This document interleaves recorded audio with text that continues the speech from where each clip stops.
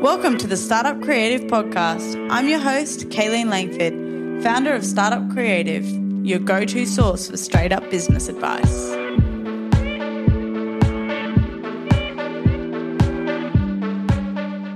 Hi guys, and welcome back to the Startup Creative Podcast. I'm your host, Kayleen Langford, and on today's episode, I am honoured to have a fellow Kayleen. There's not many of us around, so this is a pretty rare opportunity. And Kayleen Milner is the founder of Wawa Australia. We actually connected on Instagram when I purchased one of her jumpers as a collaboration that she had done with another Kayleen Whiskey, who is an Indigenous artist here in Australia. So it was pretty cool to have two Kayleens creating a jumper and then be able to wear that. But I caught up with Kayleen. I love her brand. It's a niche jumper, knitwear jumper that's in collaboration with artists, musicians, made to order, and very much a part of who Kayleen is and what she's passionate about, the brands and the people and her ethos as a person. So it's a really cool business model. The jumpers are made to order. They're all in collaboration. Very high quality knitwear as well.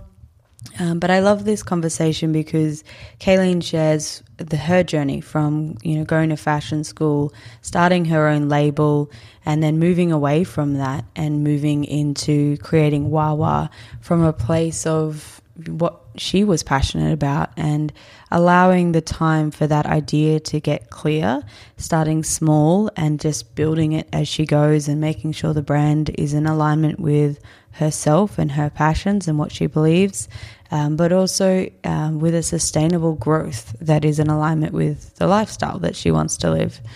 And she's an incredible creative musician, a woman of many talents, and has lots of incredible insights from her time in fashion, but also as a teacher in this space as well. So anyone looking to start their own fashion label or build in their ethos and their personal story and what they stand for into the brand, this is an incredible startup story and so much wisdom in there as well. So tune in, have a great listen, and be sure to check out the Kayleen Whiskey collaboration jumper, but also heaps of other ones on the Wawa website. Looking forward to hearing what you think, guys. Welcome to the podcast, Kayleen and fellow Kayleen. Thank you. Thanks for having me. Do you actually know where your Kayleen name came from? I've been meaning to ask that. I have no idea. I think my parents think they made it up, but clearly they're not that original. We even have the same spelling because some people spell it E-E-N. Yeah. It's so wild because I hadn't met another Kayleen until recently, and in the space of a month or two, I now know three. I know, it is a very rare name. I was named after my dad's cousin. Okay. Was she also a Kayleen? Yeah, she's a Kayleen. I think mine was a mashup because they couldn't decide. Right. Yeah. Well, here we are, two Kayleens on a podcast. Nice to have you. So, founder of Wawa, but maybe we can kick off and you can introduce yourself and your business and Okay, sure. So I run a knitwear label called Wawa Australia, and I have been doing so for a bit over 5 years now, I think. Gosh, the time has just disappeared. But basically, in a nutshell, the brand started with me collaborating with punk bands and artists on the graphic design of, at the time, Australian-made knitwear, just celebrating music and culture and, through the form of merino wool knits, particularly sweaters. Yeah. Which sounds like a pretty niche business. Which I guess it is, but It 100% is niche, but it's a vibe, and it's like you really spot them now. You're like, that's a Wawa. You've created a brand. But I'm keen to hear, we'll obviously dive into more of that, but tell us what you're doing pre-Wawa and, your career leading up to it. Well, I mean, ever since graduating high school, I've sort of been straddling both music worlds and design. But in terms of what I wanted to pursue for a career, I found myself wanting to go more the design path and sort of keep music as my escapism, fun hobby. But I actually started studying at the Conservatorium of Music, doing music research before dropping out when I realized, like, oh, nah, this isn't creatively fulfilling. I really liked it, but decided to make the switch to fashion design. What was your musical instrument of choice? Well, I was there just for research, but I had also been accepted to be a classical trumpeter. There you go. Yeah, so I switched to fashion design thinking it would be fun and easy and relaxing, and it can be, but it wasn't. It was a really challenging but stimulating course where I studied. I really, really loved doing that. And then when I graduated, I showed at Australian Fashion Week, my graduate range, and got a bit of interest from that. And, there was a bit of buzz and a bit of press, which is always exciting when you're a new designer. But I also, at that time, I won a scholarship to go to New York. So packed up and left for New York, and then did the sort of year of not knowing what to do overseas and sort of floundering about, interning. And when I came back, I decided to start my own label. And it may have been a little bit because I just didn't know what else to do. So I started a namesake label, Kayleen Milner, and did that for a couple of seasons. And I don't know how much you want to delve into that. Yeah. But, how did it go? Well, I was making some nice clothing. Like, it's really, it's such a big shift when you come out of fashion school where you've got no limitations on creativity and what you can make, and it's all about just like exploring how far you can go. And then you step into the industry and you've got to be so practical and find manufacturers, and there's so many moving parts. So, I mean, it was pretty, like, in hindsight, I think it was pretty courageous, or maybe a bit naive, to try and do that without financial backing, just sort of backing myself with my savings. Yeah. Was it a big expense? Like, did you have to throw a lot into it? No, I mean, at the time it seemed a lot to me, but I never got far enough with that to be happy with who my manufacturers were, and building up those relationships. So it was like real early days. It was more about just like creating an aesthetic and trying to get a bit of press and selling a few of the items. Sorry, my dog was right. Then. That's so fun. Real life. So I think it was very much, in hindsight, I mean, this is sort of like already jumping into here's my advice. Yeah. But Go. Give me all the advice. I mean, I was, so fresh out of graduating. How old were you, can I ask? Well, I wasn't that young. I was 25, but, so completely new to the industry. And I was getting a fair bit of press, and I kind of felt a bit of pressure to, like, well, I'm getting this press. I've got to act now. I've got to start something, because now's the time. Now's the chance. There's momentum. Like, and it's really funny. Like, you get these headlines like the next Dion Lee or the next big thing, and at the time you're like, oh, am I? Maybe I should do this. I don't want to, the people want it, and then, like, 5 years later, I'm like, oh, that's just such lazy journalism. Like, all of the headlines say that, and then you're like, I mean, maybe one or two are genuinely excited about what you're doing, but for the most part, there's a lot of lazy journalism, I'd say. So, but at the time, I was like, oh, I've got to take this opportunity and run with it, even though I probably wasn't ready for it.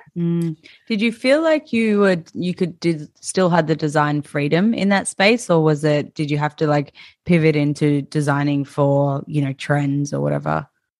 I don't think it was so much designing for trends, but more so designing for what could be viably manufactured.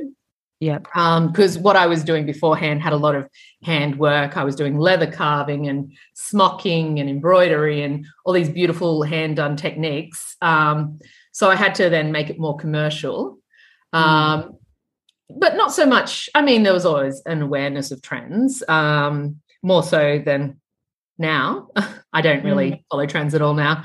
But for context, the year I spent in New York, I was actually working for a trend forecasting agency for some of that. So, I did have a bit of experience in, trying to make sure what I was doing aligned with sort of what was happening in the high-end fashion world. Yeah. Do you think that, like, if people listening, a lot of people either come for coaching or, on Instagram are looking to start their own label. Do you think that the experience in New York is worth it? Like, would you recommend people to do that kind of, interning and things before getting into it themselves? Yeah. I mean, I think interning is really invaluable. However, for me, it wasn't probably in the way you'd expect. It made me realize what I don't want to do. Like straight away, like the first internship I did was at Diane von Furstenberg, DVF, which is a, huge American label. And I hated it. It was so depressing. I mean, the other interns were loving it. So I think that's more a reflection of me just not being suited to it. But it just wasn't fulfilling to me. Just the way, maybe like if I'd stuck it out longer and, as you progress, I guess you get a bit more design input. But I was used to just having so much creativity and freedom and doing everything myself. And then I got there and I was like, oh, what am I doing here? Like, this is such a waste of everything I've learned. But in hindsight, I got to see how a large business like that operates. And it was pretty slick in like all the different sections, how they communicate. So, I mean, at the time, I sort of took it for granted, but it was a good experience. But yeah, I just knew I didn't want to work for a big design company. And then there were all sorts of complications with that as well. I don't know how deep you want to go into that, but there was visa issues and scholarship issues. So it was all like, it was quite challenging. But then I started the internship at the trend forecasting agency, and I actually really enjoyed that. And after a couple of weeks, they offered me a job, which was really lovely. So yeah, the second internship I loved, and I actually got so much out of that one. Which, I mean, not necessarily skills I've applied to my business, but for the last, until a year and a half ago, I'd also been teaching fashion design at the same place I studied. And I found those skills really helped me as a teacher.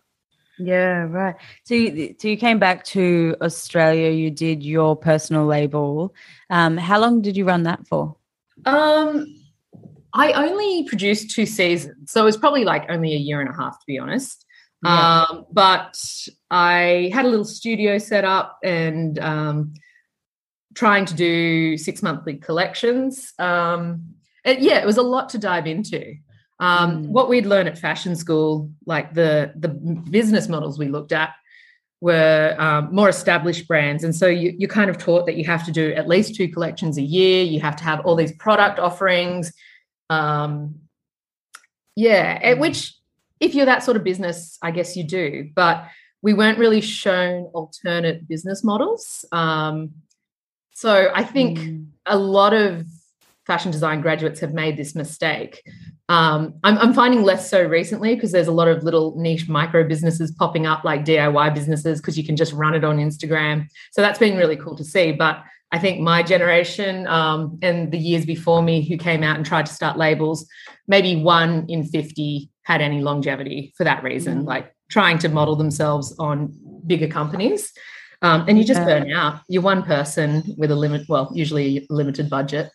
It's such a shame because these graduates are coming out with these amazing design skills and they'd show one collection and everyone would get so excited about it, but just couldn't follow up afterwards. And I think that, like, you're probably right in saying you definitely have seen a shift towards, smaller businesses that are not following the fast fashion trends. And then also sustainability has become a big thing around, brands producing more ethically and not just for the sake of keeping up, Yeah, which I think small brands can have an advantage with that. It's easier for a small brand to establish themselves with sustainable practices than a big brand who hasn't been doing that, trying to then rein themselves in and reassess their entire business model. So yeah, it's a nice time for yeah, and I think like just observing it now and thinking of your brand and a few others that I know, you're getting founders or designers who are actually have the funny thing is the number of designers or great brands that I speak to now who have come from that fashion world and gone, great, now I want nothing to do with it and I'm going to create something completely different. So many. We've had a few of those stories on the podcast.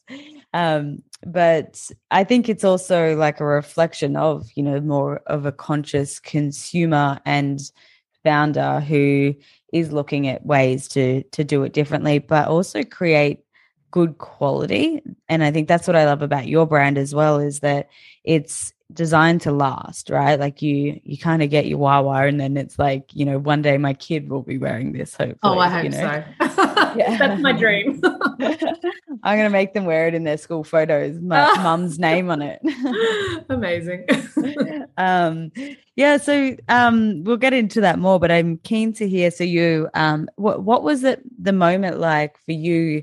Because I think I meet a lot of different creatives, and it's interesting that you went from like, do I do music or do I do fashion? And then also like doing fashion and then closing that brand or walking away from it.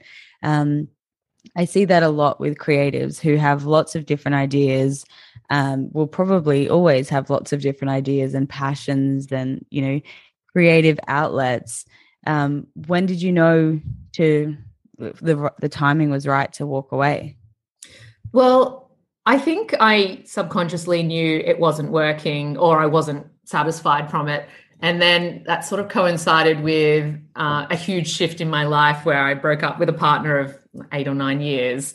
And he had been helping me financially a little bit, just helping with the rent and stuff so I could pour my money into the business. And I think I used that as a bit of an excuse, which is, it was more, I felt like I was letting down my PR agency who were so lovely and represented me pro bono. So I think I was relieved. I'm like, oh, great, I've got this excuse now why I can't keep doing it. Whereas if I'd had more agency over what I was doing, I would have just like sat down with them and said, look, I don't think this is sustainable. But yeah, that was the moment. And it was a huge relief. Yeah, so then I love a good breakup in the middle of a business. Yeah. Well, luckily it was such early days that it didn't feel like it would put me at I wouldn't be financially stressed by stopping. It was probably like, better to do it sooner rather than later. Yeah. The breakup of the business. Yeah. I've been there before. Yeah. Okay. And so it felt like a relief. It was like an easy enough process to walk away from. Yeah, definitely. I think my heart wasn't in it enough, or it was really, really hard operating by myself and long nights at the studio. Like I'd find myself there till midnight by myself in industrial Marrickville. And then, and you kind of get used to that. But when I stepped back and looked at it, I'm like, oh, this isn't that healthy. So yeah. Yeah. And so what was the process after that, letting go? And did you obviously went into teaching, but what was the timeline in between the two?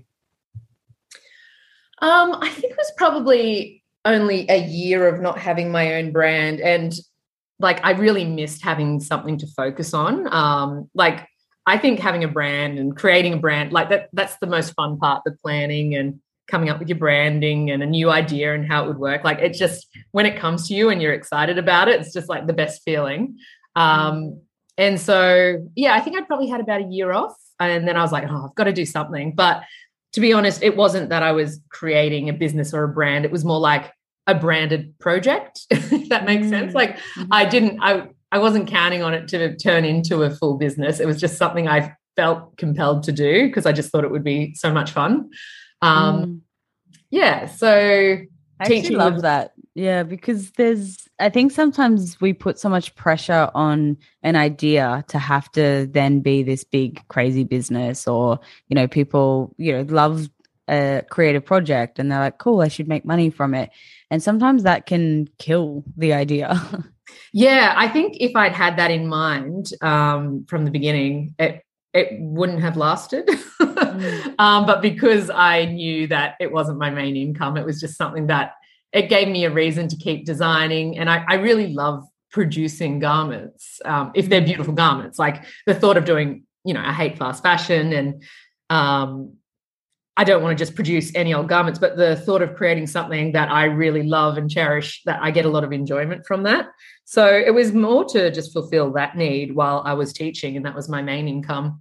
But it was also, I think it really coincided with this whole sort of resetting of my life, going back to what gave me a lot of joy when I was younger, which was like collecting albums and reading comics and stuff like that. So I think I regressed about 10 years.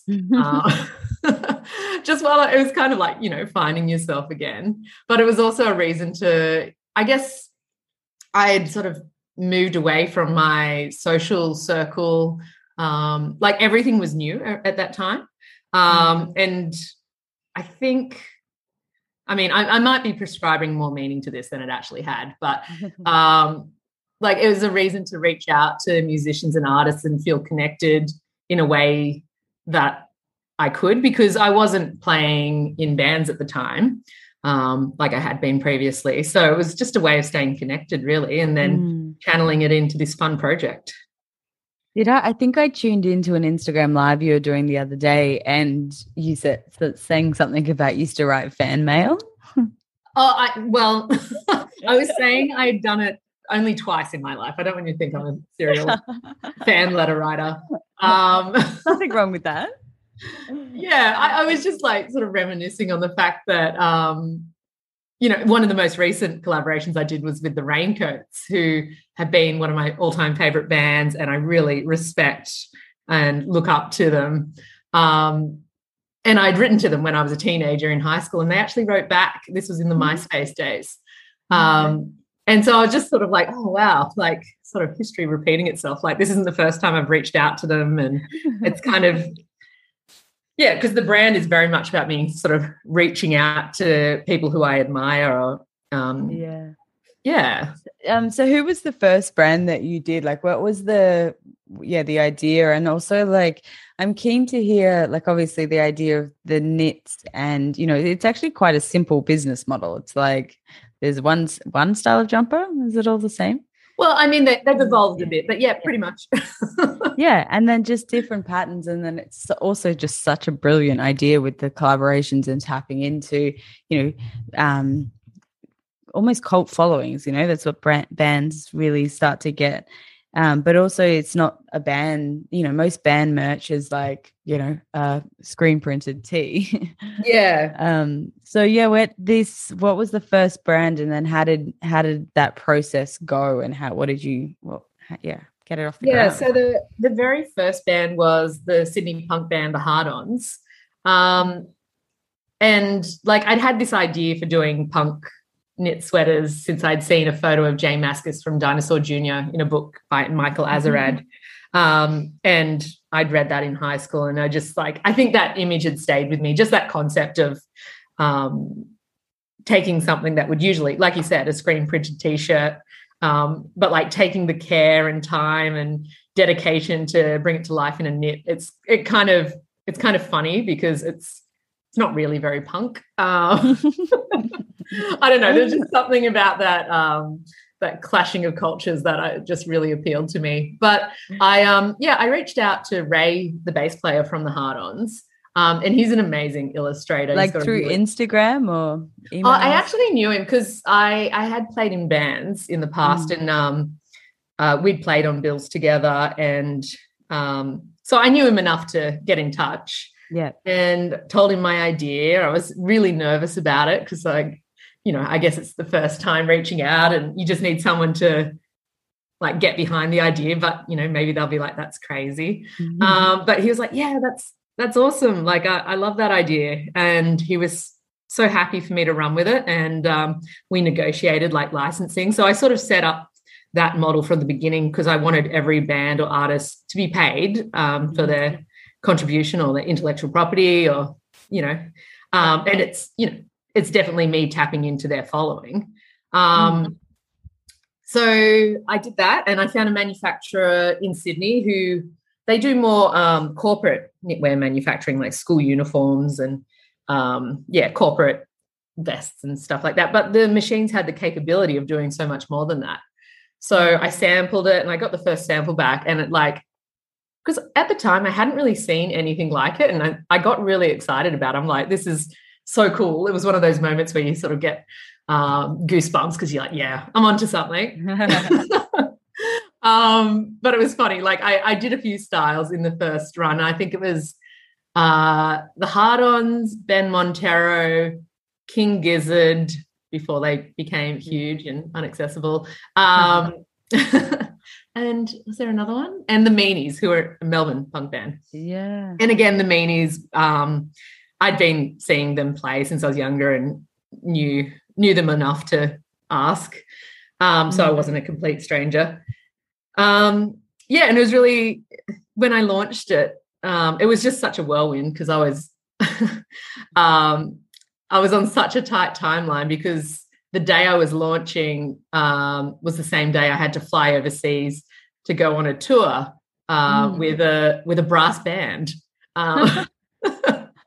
Believe it or not.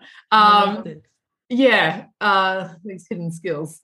That was actually another little bit of income on the side, playing in that band. It was a paid position, which is pretty funny. Yeah.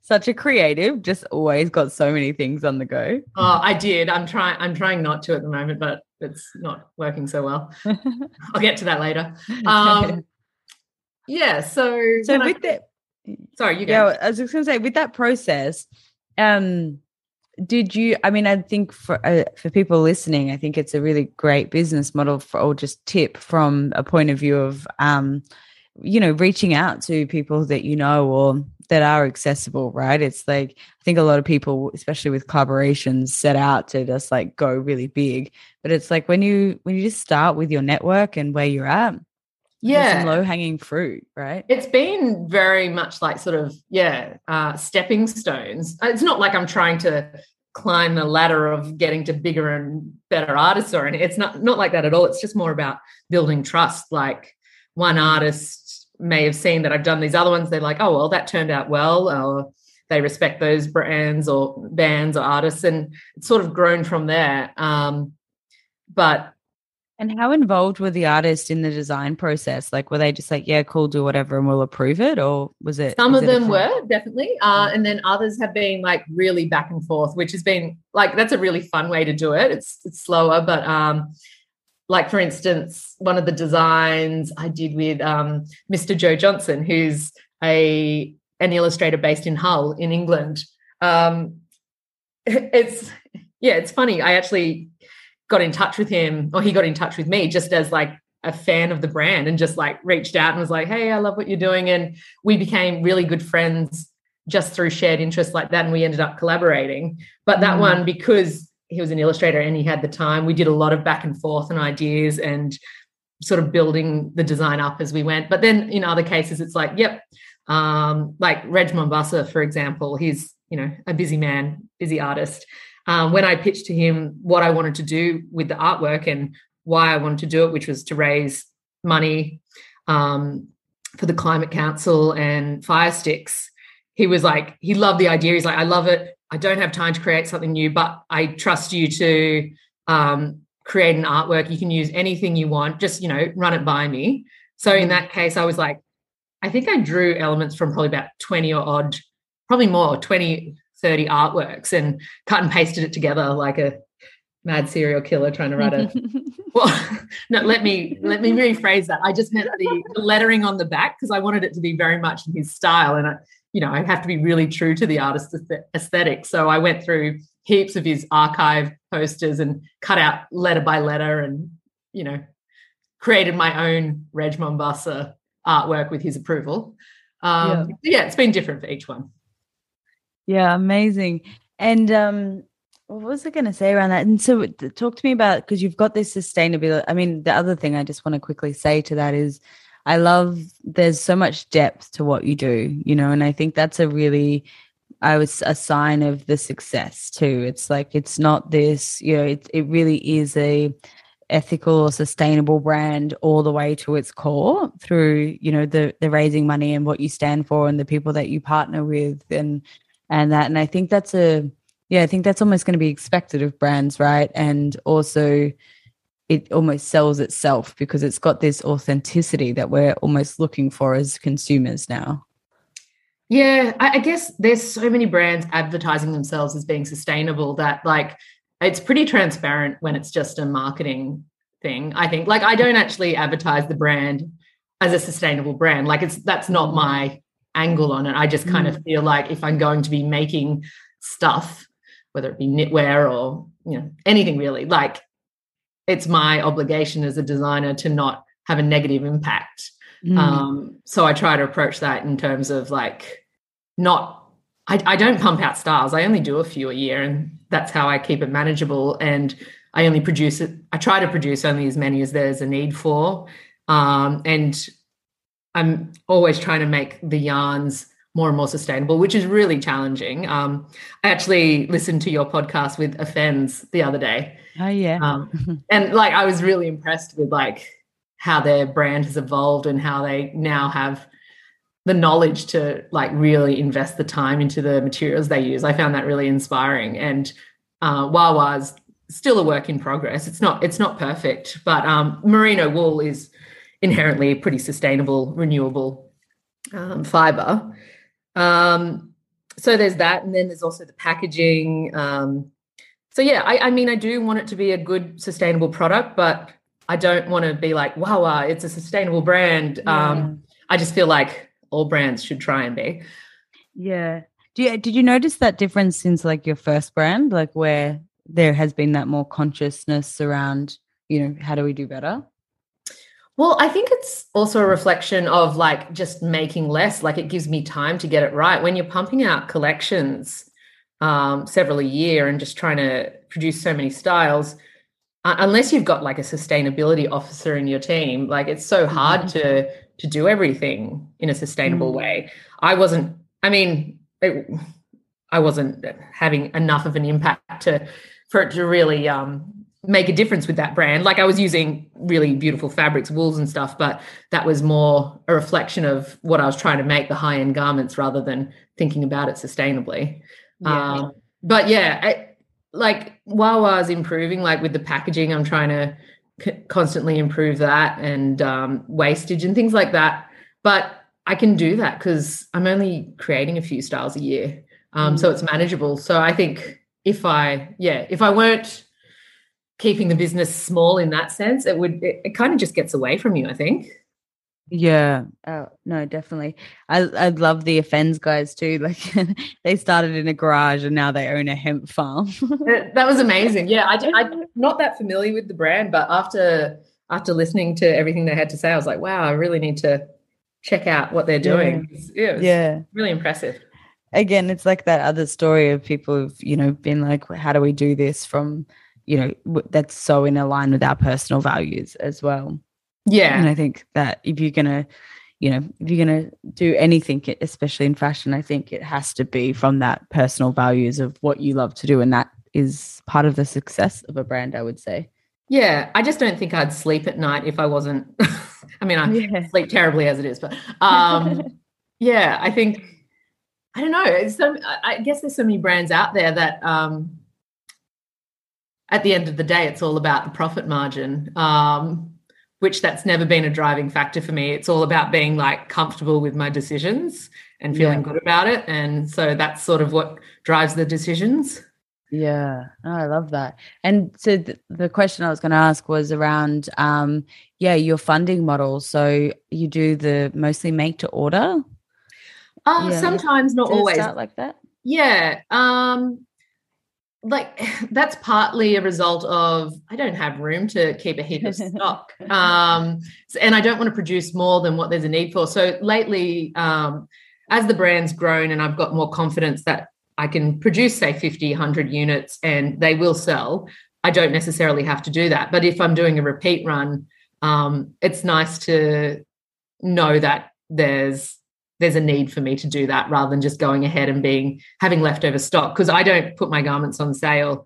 I like to think that they're sort of seasonless and therefore won't go out of, they won't be out of season. I don't really believe in discounting items because they cost what they cost. Yeah. Yeah, no, I love that. We had Laura from Nagnata on the podcast a while back, and a similar brand is like if I discount it, then you'll just keep buying more of what you don't need as well. Yeah, exactly. Yeah. And I mean, it is a fairly expensive product, but I think people, I mean, especially in the last 12 months or so, I've sort of found an audience that appreciate what I'm doing and like the fibers. And that was a real learning curve, because when I first started, and I launched those collaborations with the hard-ons and the meanies, to be honest, their demographic just didn't get it. There were a few, but I copped so much. I'm trying not to swear. You can swear. So much shit from their following being like, I think they were $240 at the time. It's like $240 for a hard-on sweater. That's like, this isn't good for the legacy of the hard-ons, and just saying it's not punk. And so I got so much hate mail. Really? On the first day. What did you do about that? I wrote to the band. I'm like, oh no, what have I done? And they were so lovely. They're like, you ruined punk. We get what you're doing. We think it's awesome. Just ignore the trolls on the internet. Wow.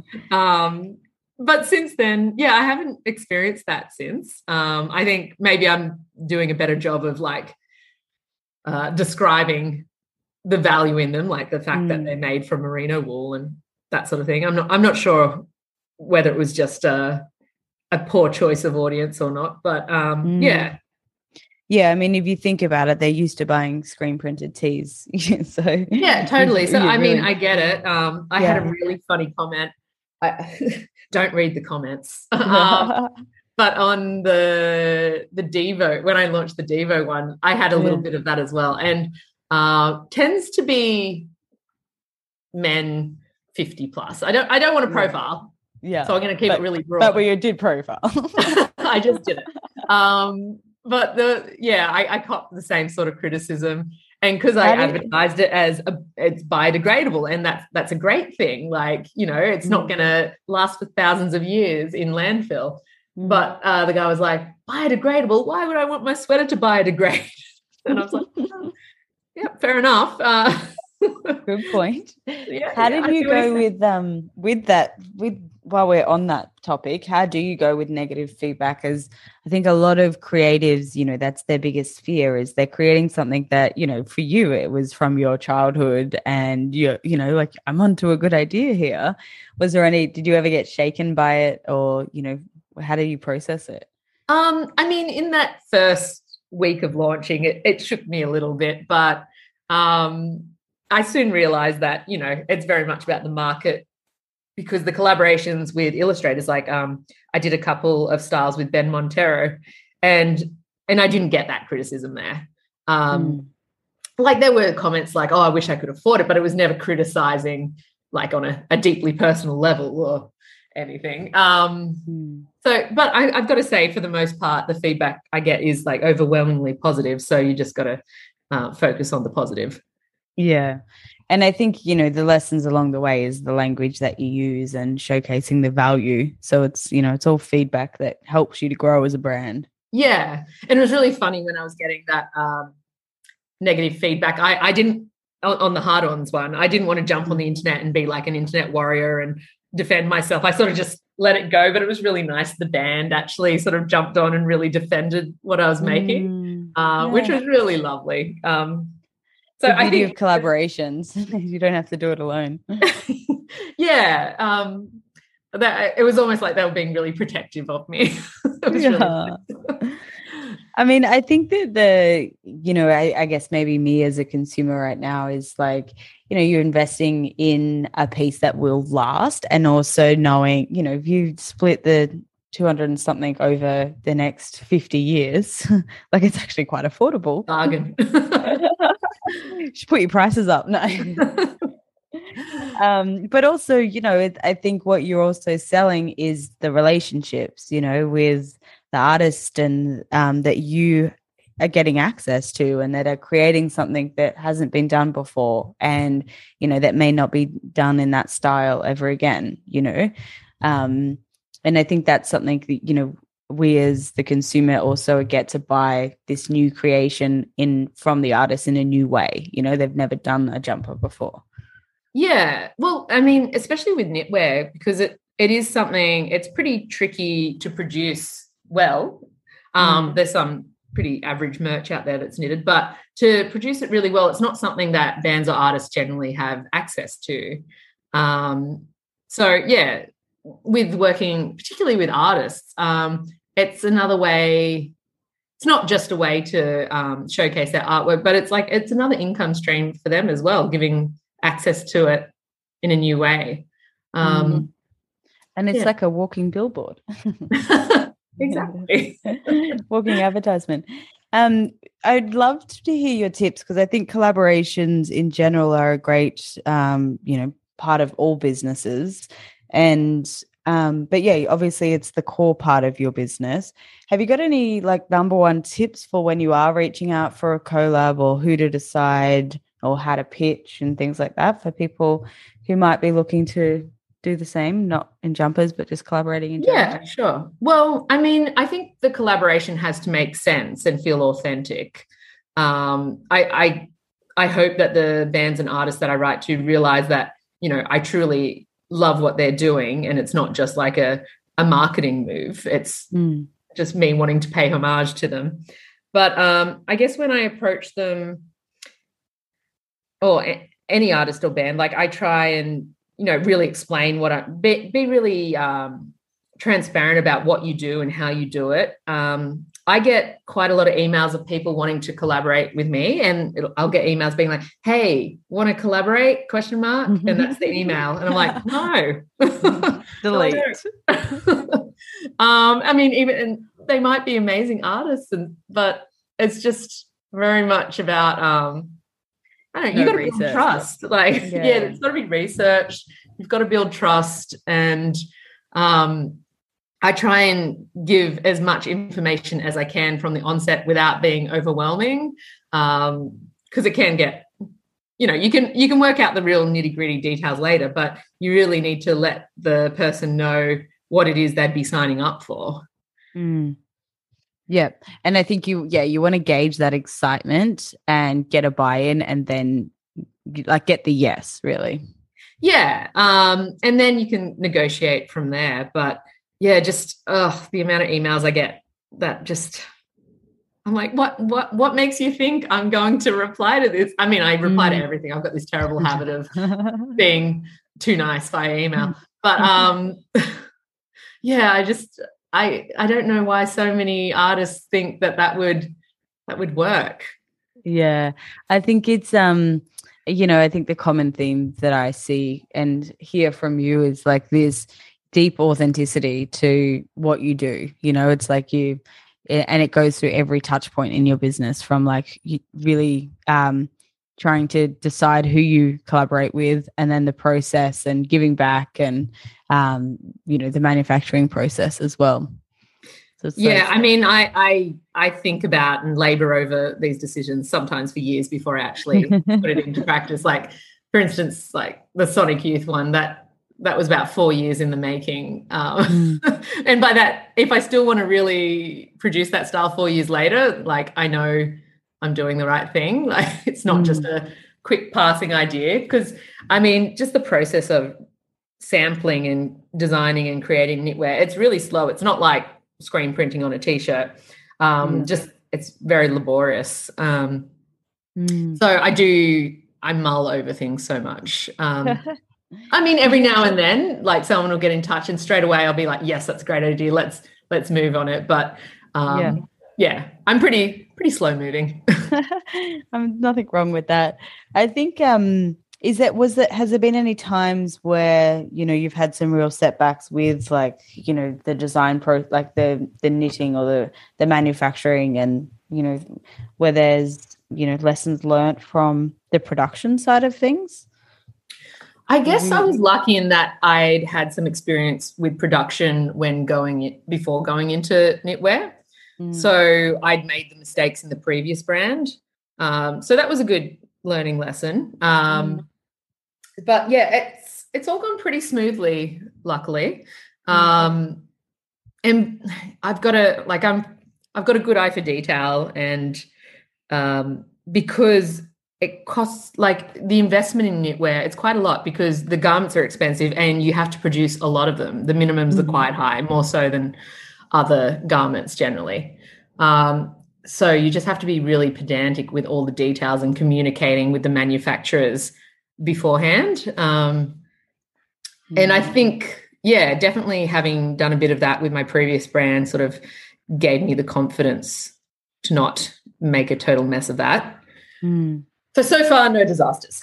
It's great news. I think it's that going slow and taking your time, because you can actually produce something that you know is going to stand the test of time, and, you know, people get it and love it because it's, you know, been well thought out, rather than rushing that process and, you know, potentially producing something that isn't as quality as you expected. Yeah. And like, this is something when I was teaching, I always told my students, I'm like, just better to do one thing really well than 10, 20, 100 things mediocre. That's what works for me. It just, I love that. Makes more sense. Yeah, for sure. Especially like I read you know, you do it yourself, and it's just you in your apartment in Sydney doing it all. How's that going? Is that, like, strategically you like to keep it small, and how do you manage your time and, you know, all the different moving parts of a small business? I do. Like, I'm probably not the best, like, person to give business advice, because I'm wary of growing the business. Like, I think I'm a bit of a control freak in that I want it, not a control freak in that I want to control every aspect or other people, just like I just want it to not spiral.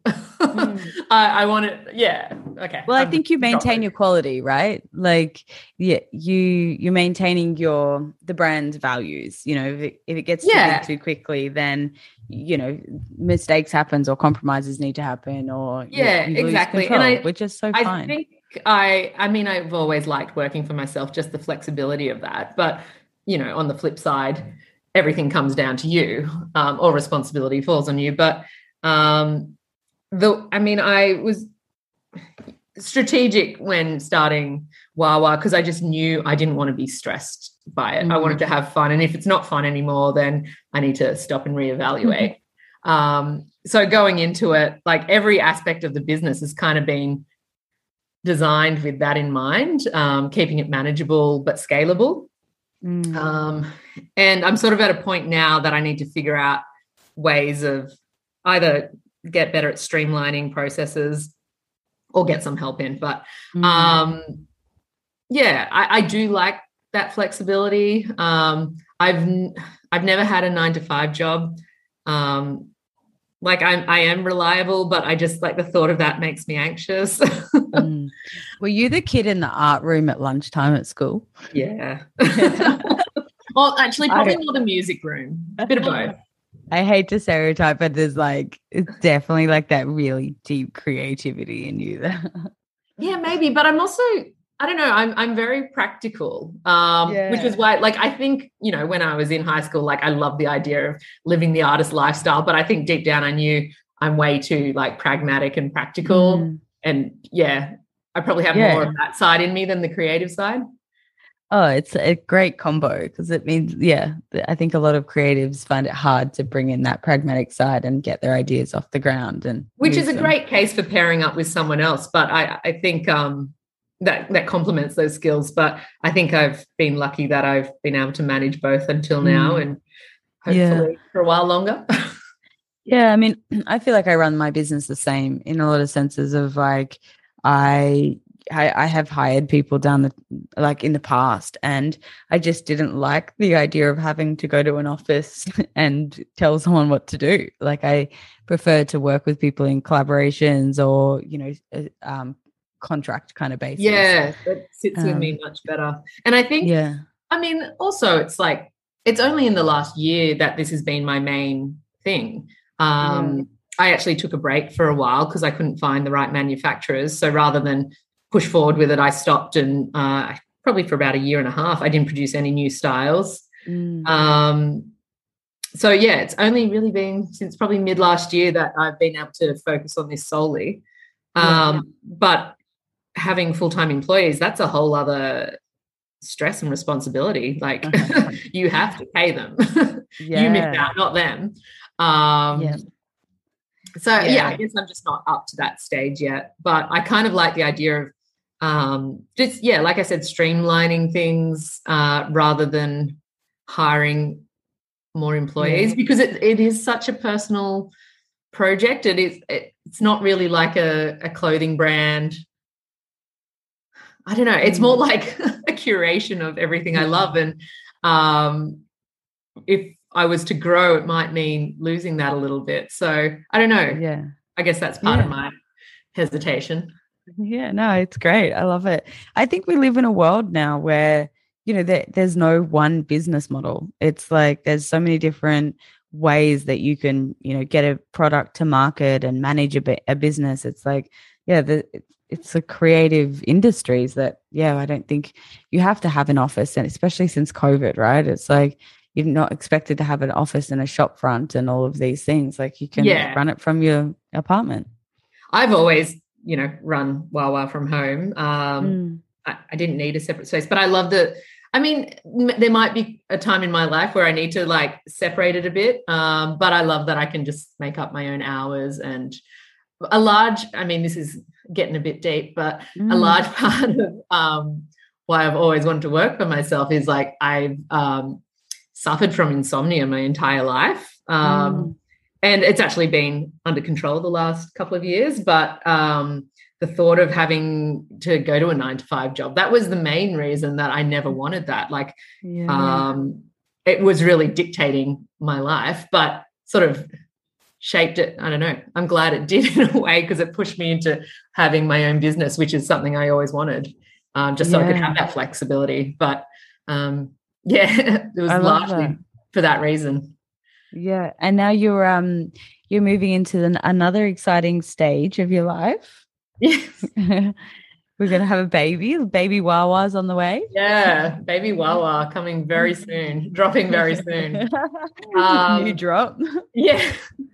So that's going to be interesting to see how I can juggle it all, because in my mind, when I first fell pregnant, I was like, well, now's the time to get in some help, but, we're in a LGA of concern, so I can't get anyone physically to come and help, which is where I would have gotten help, just with packaging and sending, things like that. But I'm considering other ways I can get a bit of help, maybe with social media, things like that, where, I can outsource a little bit. But I also, this is, again, part of the business plan has always been, I don't want to wholesale because it's stressful. Like if you don't deliver on time, or if something goes wrong, you've got so many people to answer to. I just don't like answering to people, I think, at the end of the day. But that's meant like if I need to take a break for a few months, that's okay. I can do that. I can sort of shape the business to my needs. Sort of just scale back for a little bit, but I am dropping a new style around the same time as dropping a baby. So that's going to be interesting. Nothing's changed. Dropping the first range, we're out to go overseas. Yeah.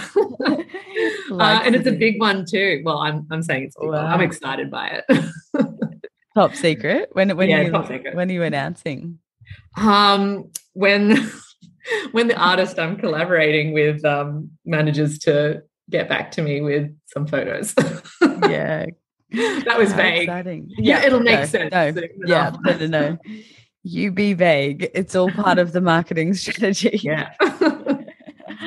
Thank you so much for all of your wisdom and sharing your story and, giving us a little insight into where it came from. I love what you stand for and how you run the business, and I love your jumpers, and it's such a vibe. Thanks, Thank you. So weird saying Kayleen to someone else. I know. Thank you. So strange. It's been really nice just to stop and like sort of think about the reasoning behind doing things, because you don't tend to do that. You just sort of keep running without sort of considering that the choices maybe were conscious.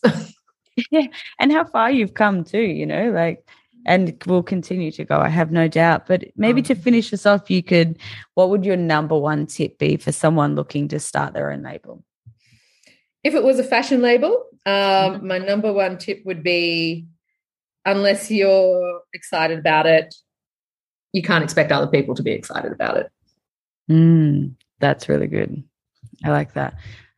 Also my take-home tip would be you don't want to create a business to create stress. Like, you don't want your business to be stressful. That's a better one. I wish I thought of that. Yeah. I'm going to take that on board, because I think, it's that reminder where you start taking on too much. You're like, hang on a second, this is not why I started. Exactly. Yeah. Why have your own business if you can't make it exactly what you want? Yeah, 100%. And that's, I think we're undoing that conditioning that it's meant to be stressful, right? Totally. Yeah. It still is some of the time. But. There will be stress, but there's certain stresses that are healthy for the growth and stresses that are unnecessary. Exactly. Amazing. Thank you so much. Happy Friday afternoon. Thanks, Kayleen. Same to you. Good to see you.